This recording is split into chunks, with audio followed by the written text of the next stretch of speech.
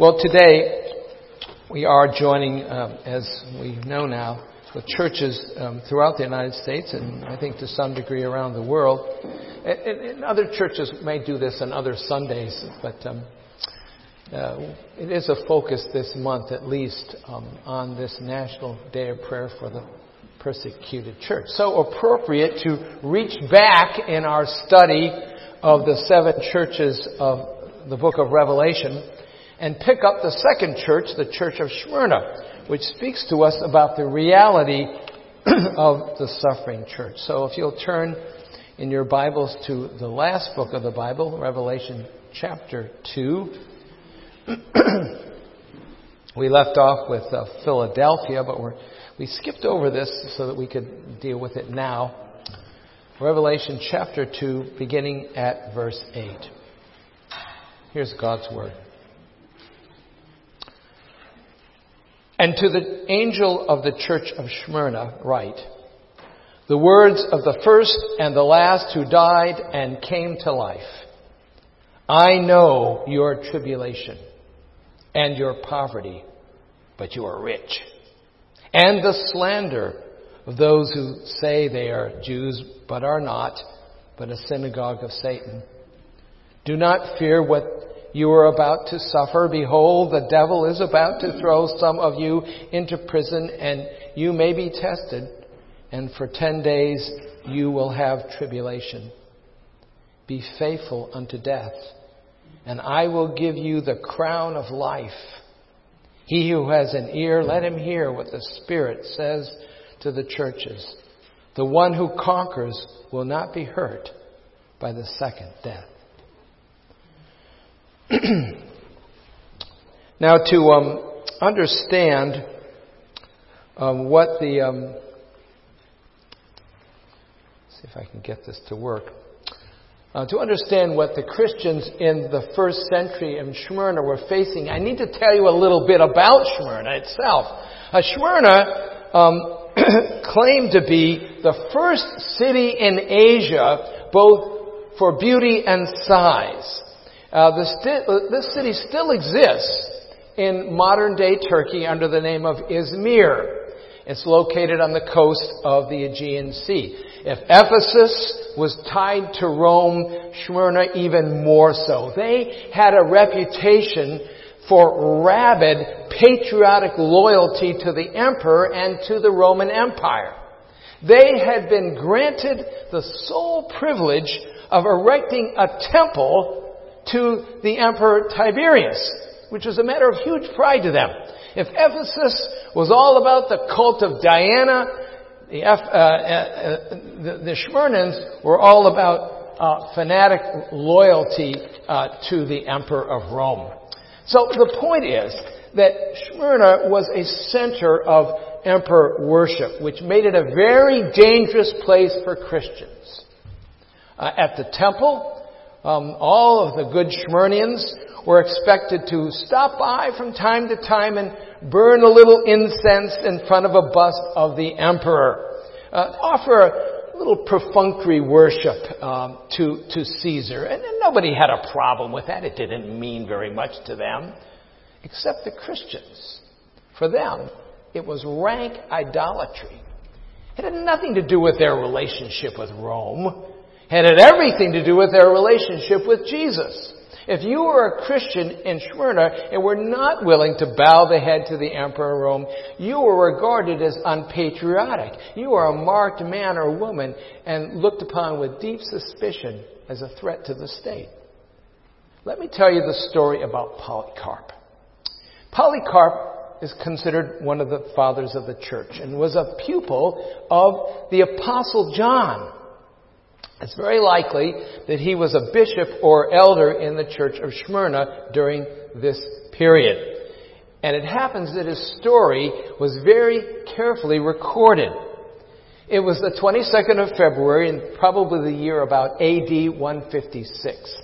The venerable bishop, who had fled from the city at the entreaty of his congregation, was tracked down in his hiding place. He made no attempt to flee. Instead, he offered food and drink to his captors and asked permission to retire for prayer, which he did for 2 hours. As they drove him into the city, the officer in charge urged him to recant. "What harm can it do," he said, "to sacrifice to the emperor?" Polycarp refused. On arrival, he was brought before the proconsul at the city amphitheater, who addressed him and said, "Have respect to your old age, swear by the image of Caesar, and again, swear and I will release you, revile the Christ." To which Polycarp replied, 86 years I have served him, and he has done me no wrong. How then can I blaspheme my king who saved me?" The proconsul persisted.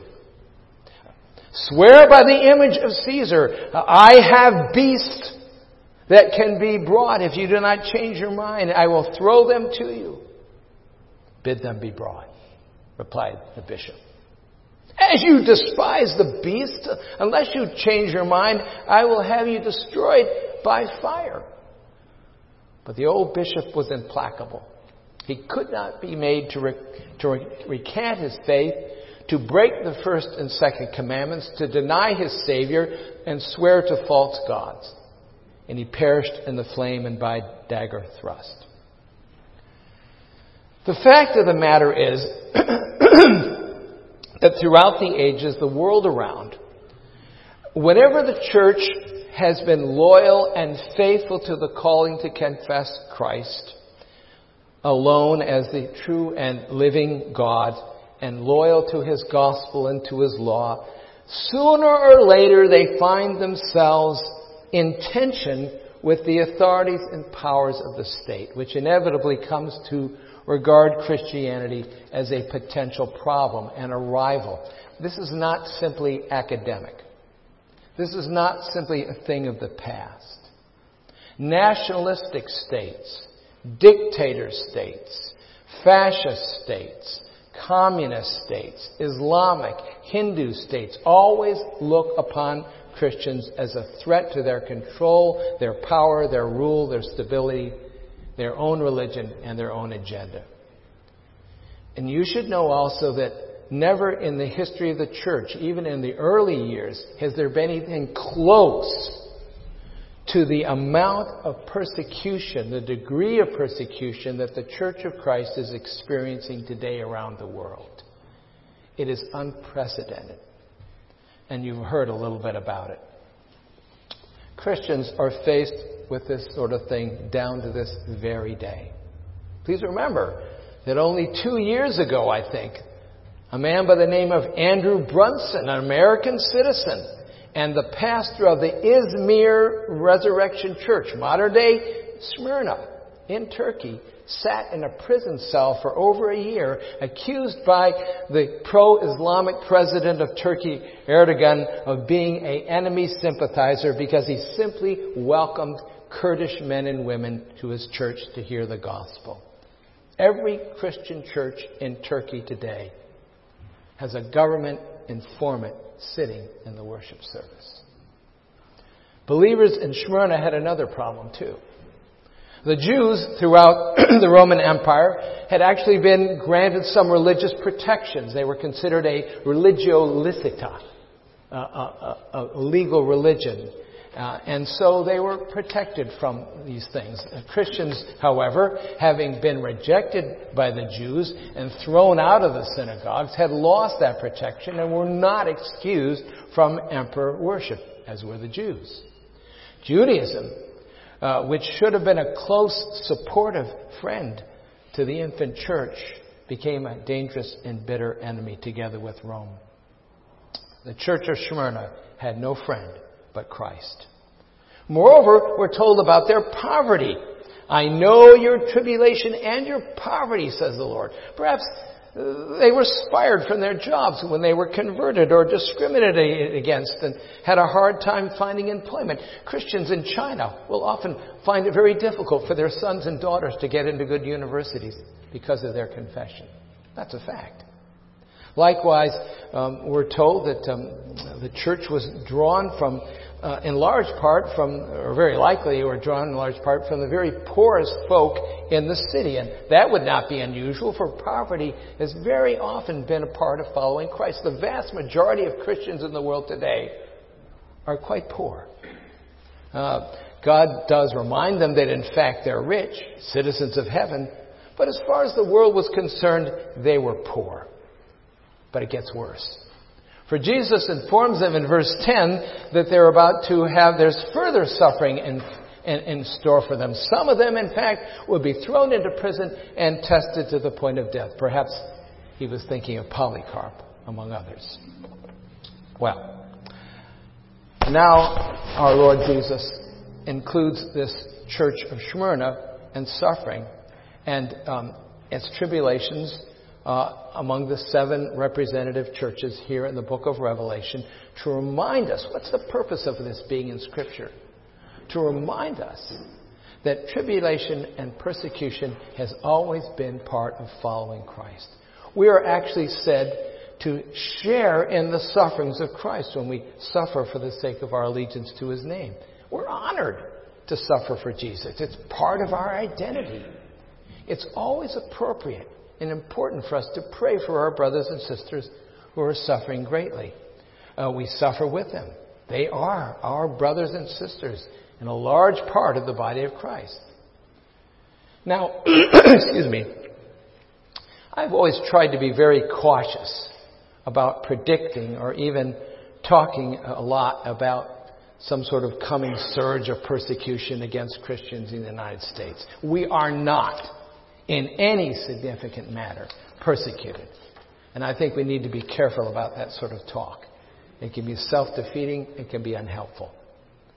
That said, we should not be surprised should our church experience some measure of resistance and even suffering at some point. In fact, it would really be more surprising if we don't. And here's the reason why. The Judeo-Christian consensus that was once the bedrock of the Western world, that established a general moral consensus that undergirds our courts and our legal system and the foundation of our government, is crumbling, is changing. Now, the educational elite, the media, much of the government has thrown off the mooring lines, and we're truly drifting farther and farther away from any sort of Christian foundation. Not because these people are essentially evil in everything they do. They just have a different vision. It's not a Christian vision. Christian values are not looked upon with universal approval. In fact, a growing number of people are not only ignorant of Christianity, but they're even somewhat hostile to it, feeling as it to be a significant source of bigotry and narrowness and division and warfare. The divisions that our country is experiencing right now, this is underneath some of that.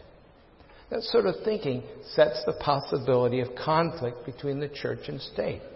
It's very important for us to understand this point. Please hear this carefully. That if a person is not committed to a faithful biblical understanding of Christianity, a historic understanding of Christianity, if your heart is not committed and sold out and captive to Christ and to His Word as truth, then why shouldn't women serve as ministers and elders? Why in the world shouldn't homosexuals be allowed to marry together and adopt children? Why not? Why shouldn't married couples live together and have children? And why shouldn't inconvenient babies be aborted? That sounds like a good idea. Why shouldn't expensive, pain-ridden old folks be euthanized? Or children, as they're doing today in the Netherlands? If you don't believe the Bible, there is very good reason, very little reason to believe not to believe to do any of those things. Sorry, I'm not making that clear. You understand what I'm saying? If you don't believe those things, why not, in other words? And so the world says to us, we just don't understand you people anymore. You are so unreasonable. You're irrational. You're heartless. You're not thinking straight. You're undemocratic. Why can't you compromise a little? Why can't you throw a little incense to satisfy the gods of modernity? Why do you have to be so narrow and mean-spirited and unscientific? And some Christians are tempted to say, well, why indeed? Why should we suffer? Why should we be ostracized? And why should people look down their nose at us? Why should we be considered bigots? And why should we fight against the changing times? Let's be a little more flexible. Let's be a little more accommodating. And there are many churches that have done that. Whole denominations. You see, if we argue that way, if they argued that way in the first century church, God would not have ever written this letter to the church of Smyrna. And the Apostle John would have never been exiled on the island of Patmos. And Polycarp could have lived his life out in peace. Why insist on the 10 Commandments? Why not 9 or 8 or 6? Why such a big fuss about idolatry or the Lord's Day or the sanctity of truth or marriage or life? And make everybody just mad at us. Well, the answer is because we love and fear God more than man. And because the world can't offer us a crown of life, but only of death and despair. It's a bankrupt philosophy that drives it. Truthfully, it's just not very far-fetched to think how persecution might reach even this church. Right now, the church enjoys protections, but they're being challenged. The Religious Freedom Act, which protects religious speech, will likely be changed if there's a change of administration. Even in the courts, we're seeing an erosive movement towards limiting what was once considered sacred rights of personal religious conscience, and it's the birthright of this country. And so it's not hard to imagine how our membership and attendance might begin to shrink a little because of our unpopular theology and people just drifting away to other churches that have compromised or been silenced on controversial issues. Why should we belong to this narrow little Orthodox Presbyterian church? These people have such a problem.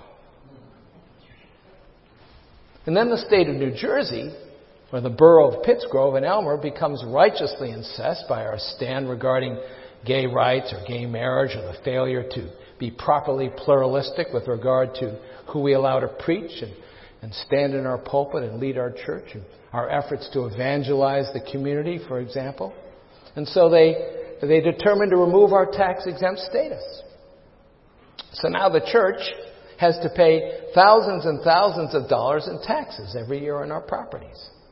And the financial pressure makes it hard for the now diminished congregation to keep the building in good order. And so things sort of fall apart a little bit. And then an unfriendly building inspector walks in and declares the building to be unsafe and takes away the certificate of occupancy. And now we have no place to worship. So we meet in private homes, but the neighbors complain because of our cars and noise. Now look, I'm not spinning out that scenario to be sensational or to make some sort of doomsday prediction. I am not. I simply want us to tell that to you because I want us to understand that the sort of persecution that Christians experience the world around is not so alien or not something that we should suppose could never happen here. Now, that's the first thing to understand.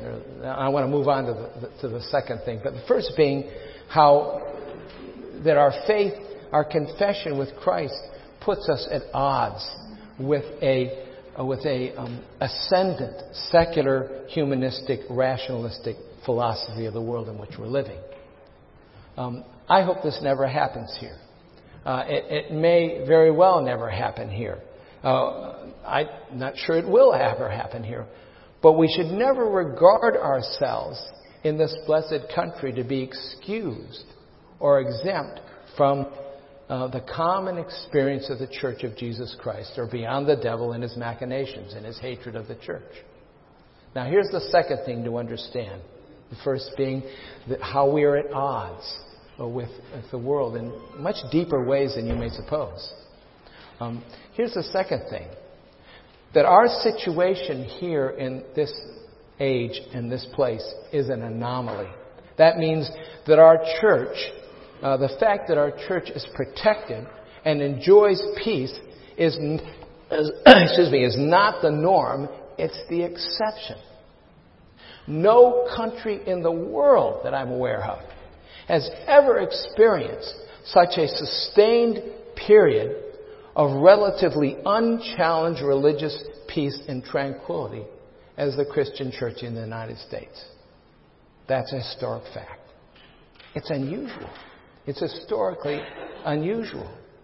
So this tribulation that our Lord speaks about us here in Revelation 2 should be received, I think, with sober thoughtfulness. Are we willing to stand for our right to hold to the historic, Reformed, and biblical faith? The right of the church to speak openly for Christ, and not just within the walls of the church. No one's going to bother us if we just keep it all right in here and sort of quiet, and then, when we go outside, it's zip. No one will care about that, at least not very quickly. But what about speaking outside the church? What about speaking at the Boardwalk Chapel or the Cowtown Saturday Market, which the church used to do years ago?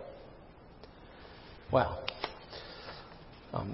thank God that this text speaks not only of the suffering of the church, but also the sufficiency of Christ.